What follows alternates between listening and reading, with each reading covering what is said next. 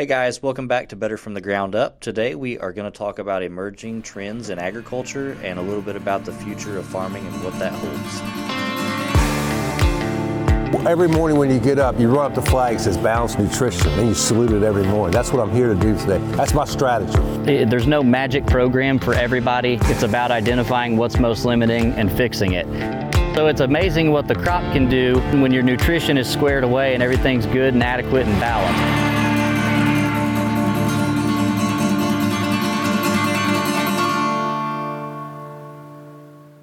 Hey guys, it's Cody here. Let's dive into a little bit of some of these new technologies and new trends that we are seeing in agriculture. So there's a lot of things going on in agriculture, as usual.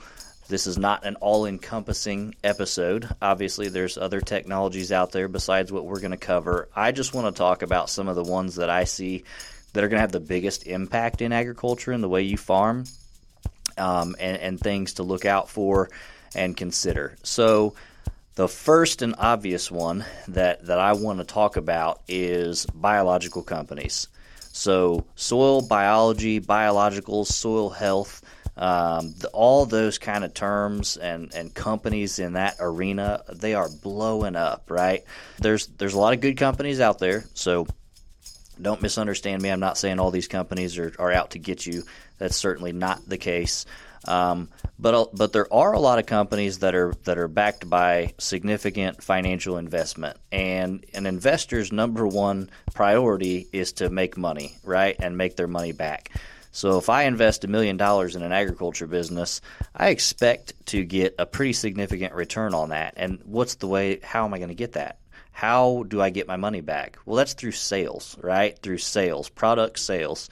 So I take a firm stance on agronomy and looking at the whole system to help people improve yields. And what I see most commonly in agriculture, especially in this biological arena, is product-driven companies. It's all about product. Look at this miracle product or that miracle product or this new special technology or that new special technology.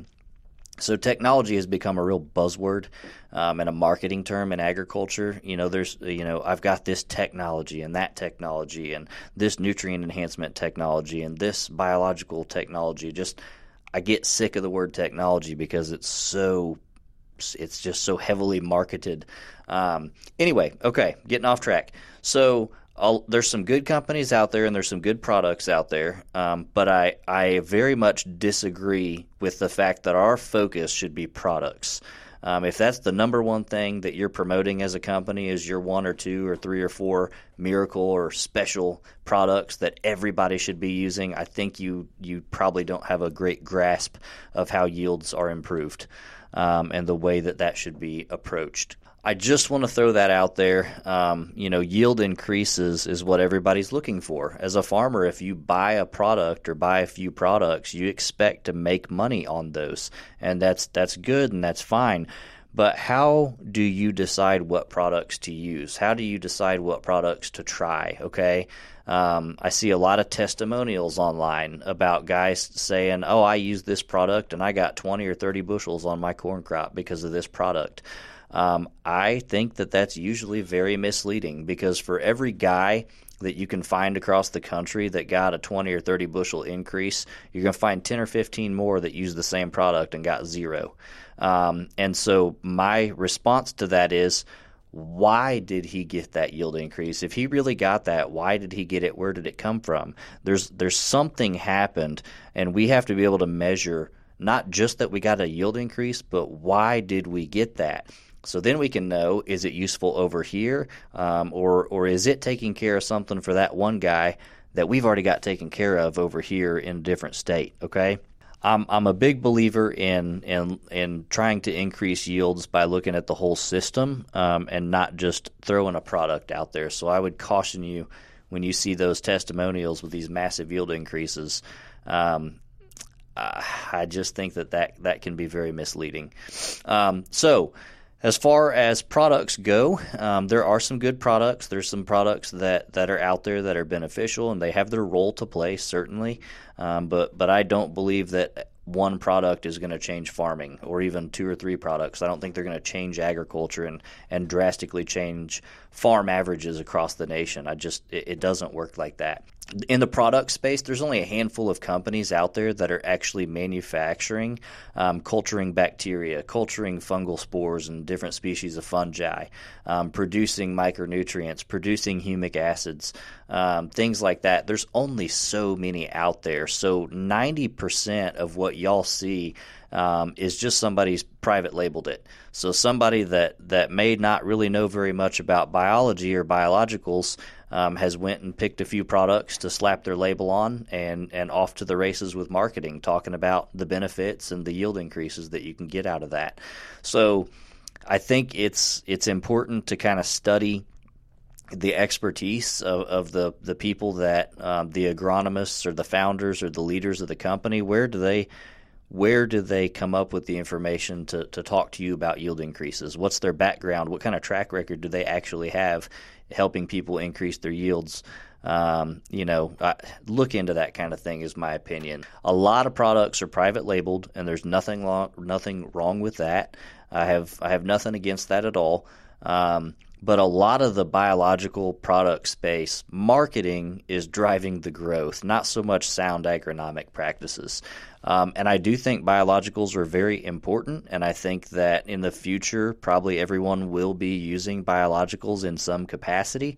I think there's a lot of misunderstanding about it. So anyway, okay, I'll get off that soapbox. The next thing that I want to cover in a little bit of depth, I'm not going to go too in depth with this because I'm not an expert on every one of these, but they're soil biology measurement methods. So different soil biology analysis, whether it's a DNA or a PLFA or a microscope or the soil microbiometer. There's all these different ways of measuring the soil biology. So now everybody's starting to get on board and understand, okay, soil biology is important. It's a big part of plant growth and yield and production and productivity. It's important. Now the next debate is, how do we measure these? How do we measure these organisms? How do we quantify these organisms? Which ones matter? Which ones don't matter as much? There's a ton of information on that. And so the only thing that I want to submit to you, the listener, is there is no one perfect soil biology measurement method, period. There is not one that is head and shoulders above the rest that's perfect, that tells you everything. Every test has its benefits and its drawbacks, okay? Every testing method has some holes in it, and there's some information that it cannot tell you.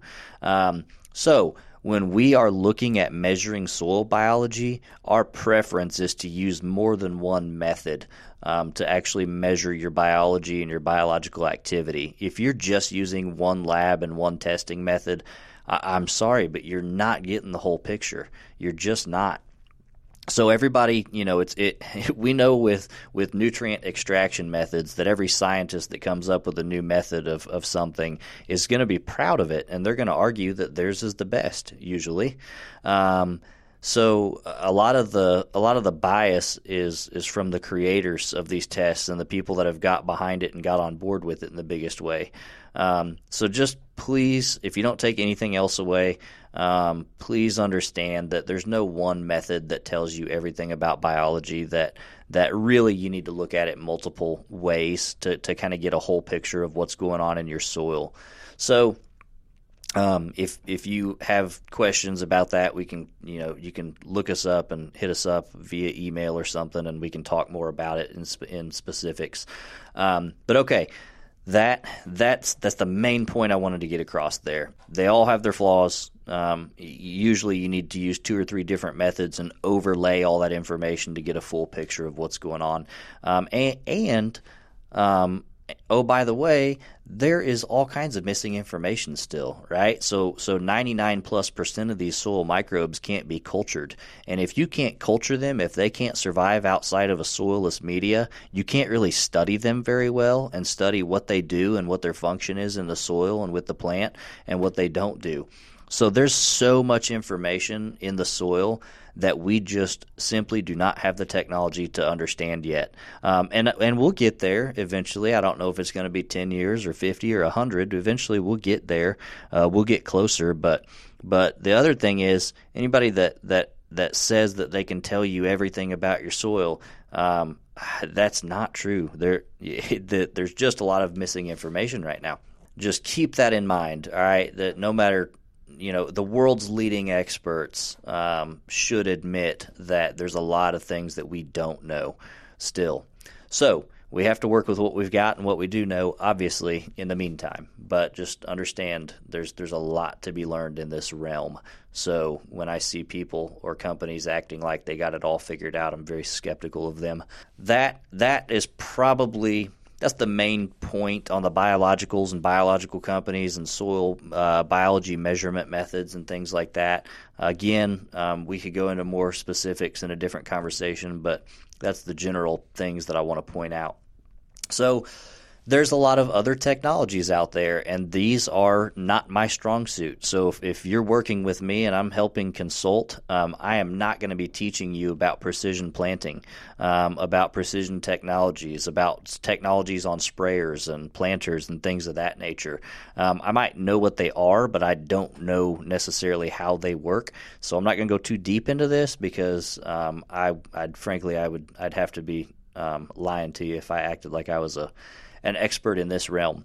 But that being said, we use precision planting stuff. I know that the other company that Greg founded, Yield 360 or Yield Center 360, they've got a lot of cool technologies as far as irrigation and nitrogen management. Precision planting is probably the most popular one, and there's definitely a place on most farms for precision technology. Those companies are both pretty much continuously developing new technologies, but how do you decide where you should go spend that money to try that kind of stuff? Because some of these systems are very expensive. I mean, it's easy to mess around and spend $30,000 or $40,000 or more, sometimes way more, on some of these things. So how do you know what you need? How do you know where to spend that money, when to spend it, when not to, okay? That goes back to what I was talking about earlier. It's the whole system of agriculture.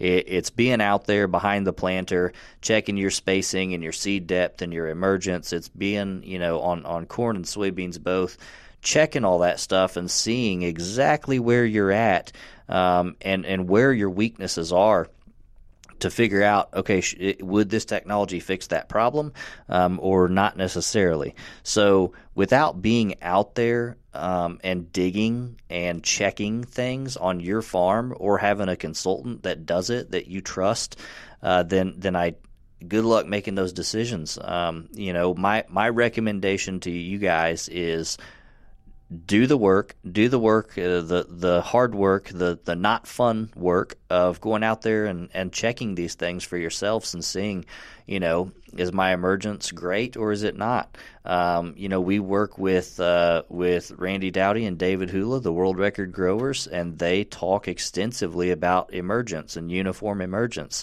And I can't go into depth with that. We're a member of Total Acre ourselves, or myself.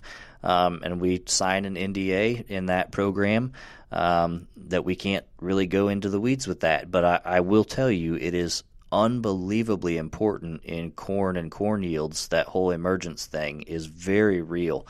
So you'd have to join Total Acre to get all the details on that. But it's huge. It is huge, and it ain't easy. You can't just go buy a new planter and have it done. That's a joke.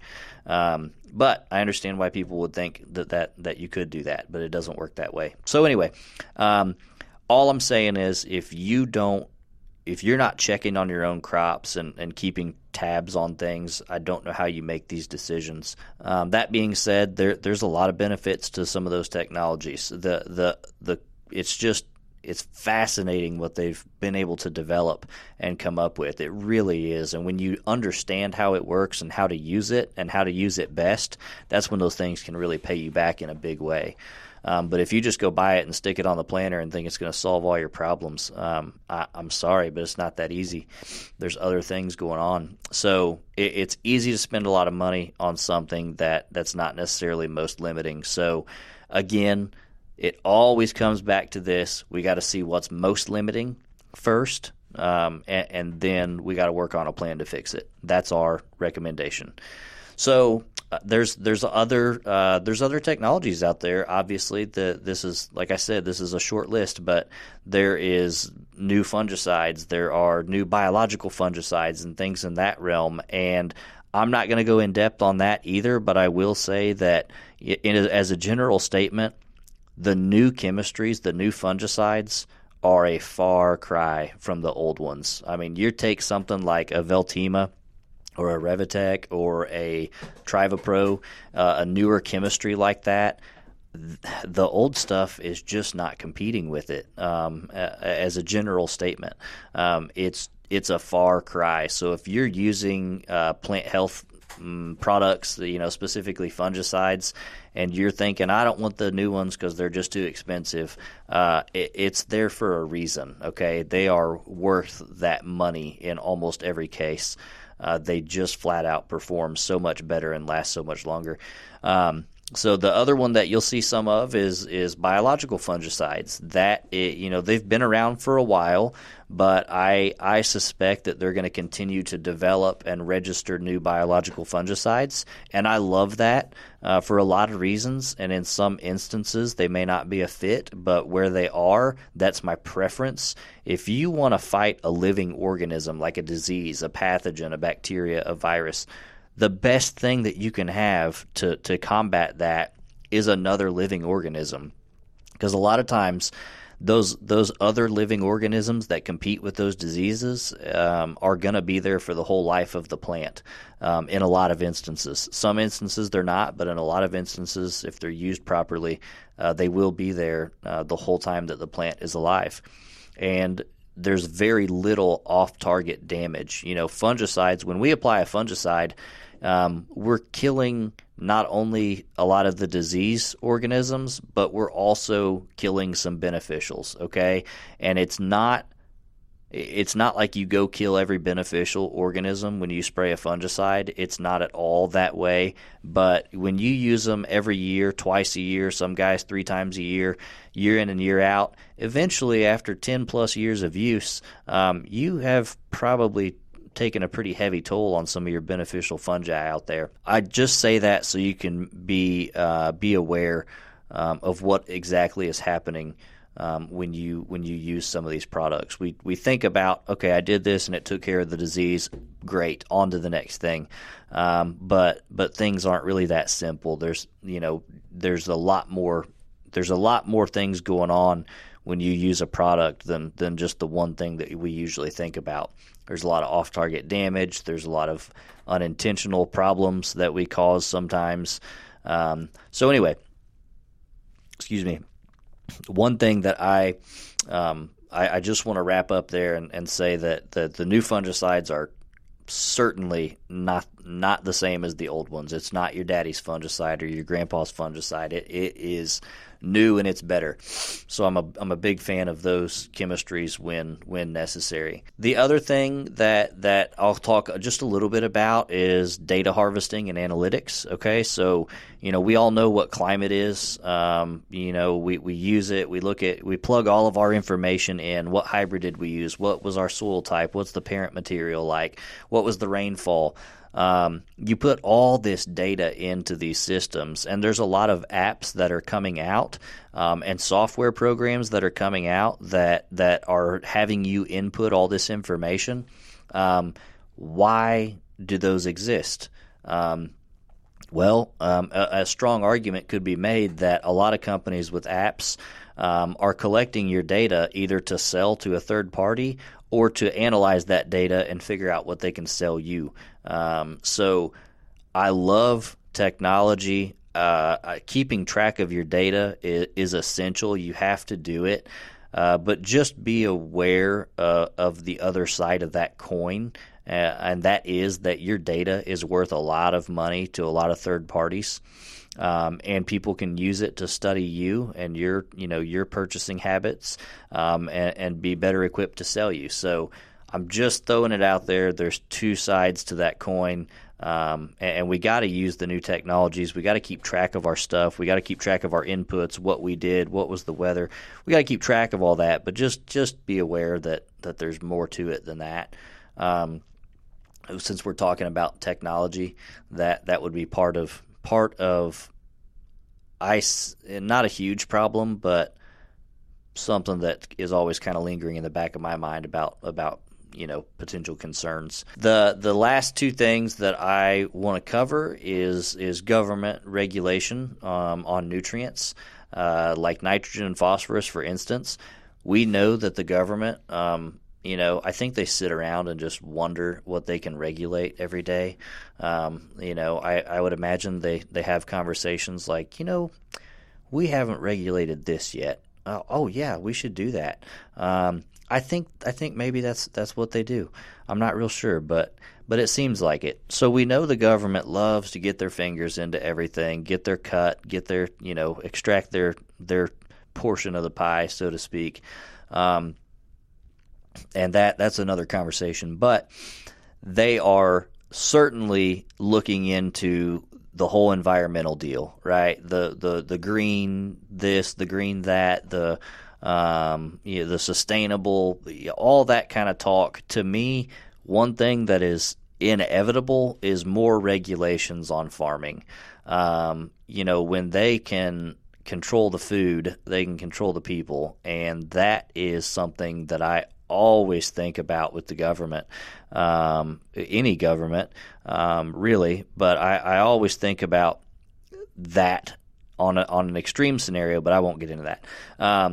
I do think it's inevitable that regulations are coming, and they may not hit every state, okay, but some states already have a lot of regulations on water, on nitrogen use, on phosphorus use, and things of that nature. So just understand, with this whole sustainable push that's going on and all this lingo, there's definitely groups out there that are targeting nitrogen. They're going to talk about nitrates in drinking water. They're going to talk about nitrogen and phosphorus causing algae blooms, and all that kind of stuff. And some of that, there's truth in some of that. Obviously, we need to be good stewards with what we're doing. But I just pointed out because I want to know. My question to you, and I'll leave you with some of these thoughts. What are you going to do if nitrogen is regulated? If the amount of nitrogen you can put on a corn crop or a non-legume crop is regulated and enforced, what are you going to do when phosphorus applications are regulated and enforced? What is your strategy? Do you have a plan for that? I mean, have you sat down and thought out, okay, if I can only put this many pounds of nitrogen out and this many pounds of phosphorus out, this is how I'm going to not lose my farm, not lose my yields, and lose a bunch of money. Have you thought about that? So that's one thing that we can absolutely help with if y'all, if you're either in that situation or it's coming, or maybe you just want to cut back on fertilizer anyways without the regulations in place. We do a lot of that. So as far as nitrogen utilization and efficiency and phosphorus uptake and efficiency, we have a lot of information and strategies that we can help with. So new technology in general is very exciting. There's a lot of cool stuff out there. I buy some of it. I use some of it. I like it. It's fun to buy new things sometimes. It's fun to try new things. I'm a fan of that. I just say be careful and pay attention to why you're doing some of these things. If everybody around you is doing it, that's probably not the best reason to hop on board with it, although I do understand the temptation. It's exciting. But we say the first thing you should do, this is just my opinion, take it or leave it, the first thing you should do is go search or find somebody to help you search and find out what is most limiting to my yields, and then we'll find out and decide what and where and if we invest in some kind of new technology, whether that be planter, sprayer, equipment, biological, chemistry, whatever it might be. We need to know what's most limiting first. We need to know that, in my opinion. So if you don't know what it is, if you have no idea what's most limiting or you don't even know where to start, please reach out to us. We would love to help you, love to have a conversation, have a meeting and talk about things and try to help you figure out what is most limiting or what are the top 2 or 3 things on the list. We have a way of doing that. So if you're interested, if you would like help, would like to work with us, we would love to talk with you. It's my favorite thing to do is try to help in situations like this. So please reach out. ROIbiologicals.com is the website. Go to schedule a consultation or contact us and shoot us an email. You can get on Facebook, shoot us a message on there. Either way, however you track us down, please don't hesitate to reach out. I promise we are here to help, and I'm pretty much confident that we'll find some things to enlighten you about. So thank you for listening. Hope you tune in next time. Thanks again for stopping by and listening to Better from the Ground Up.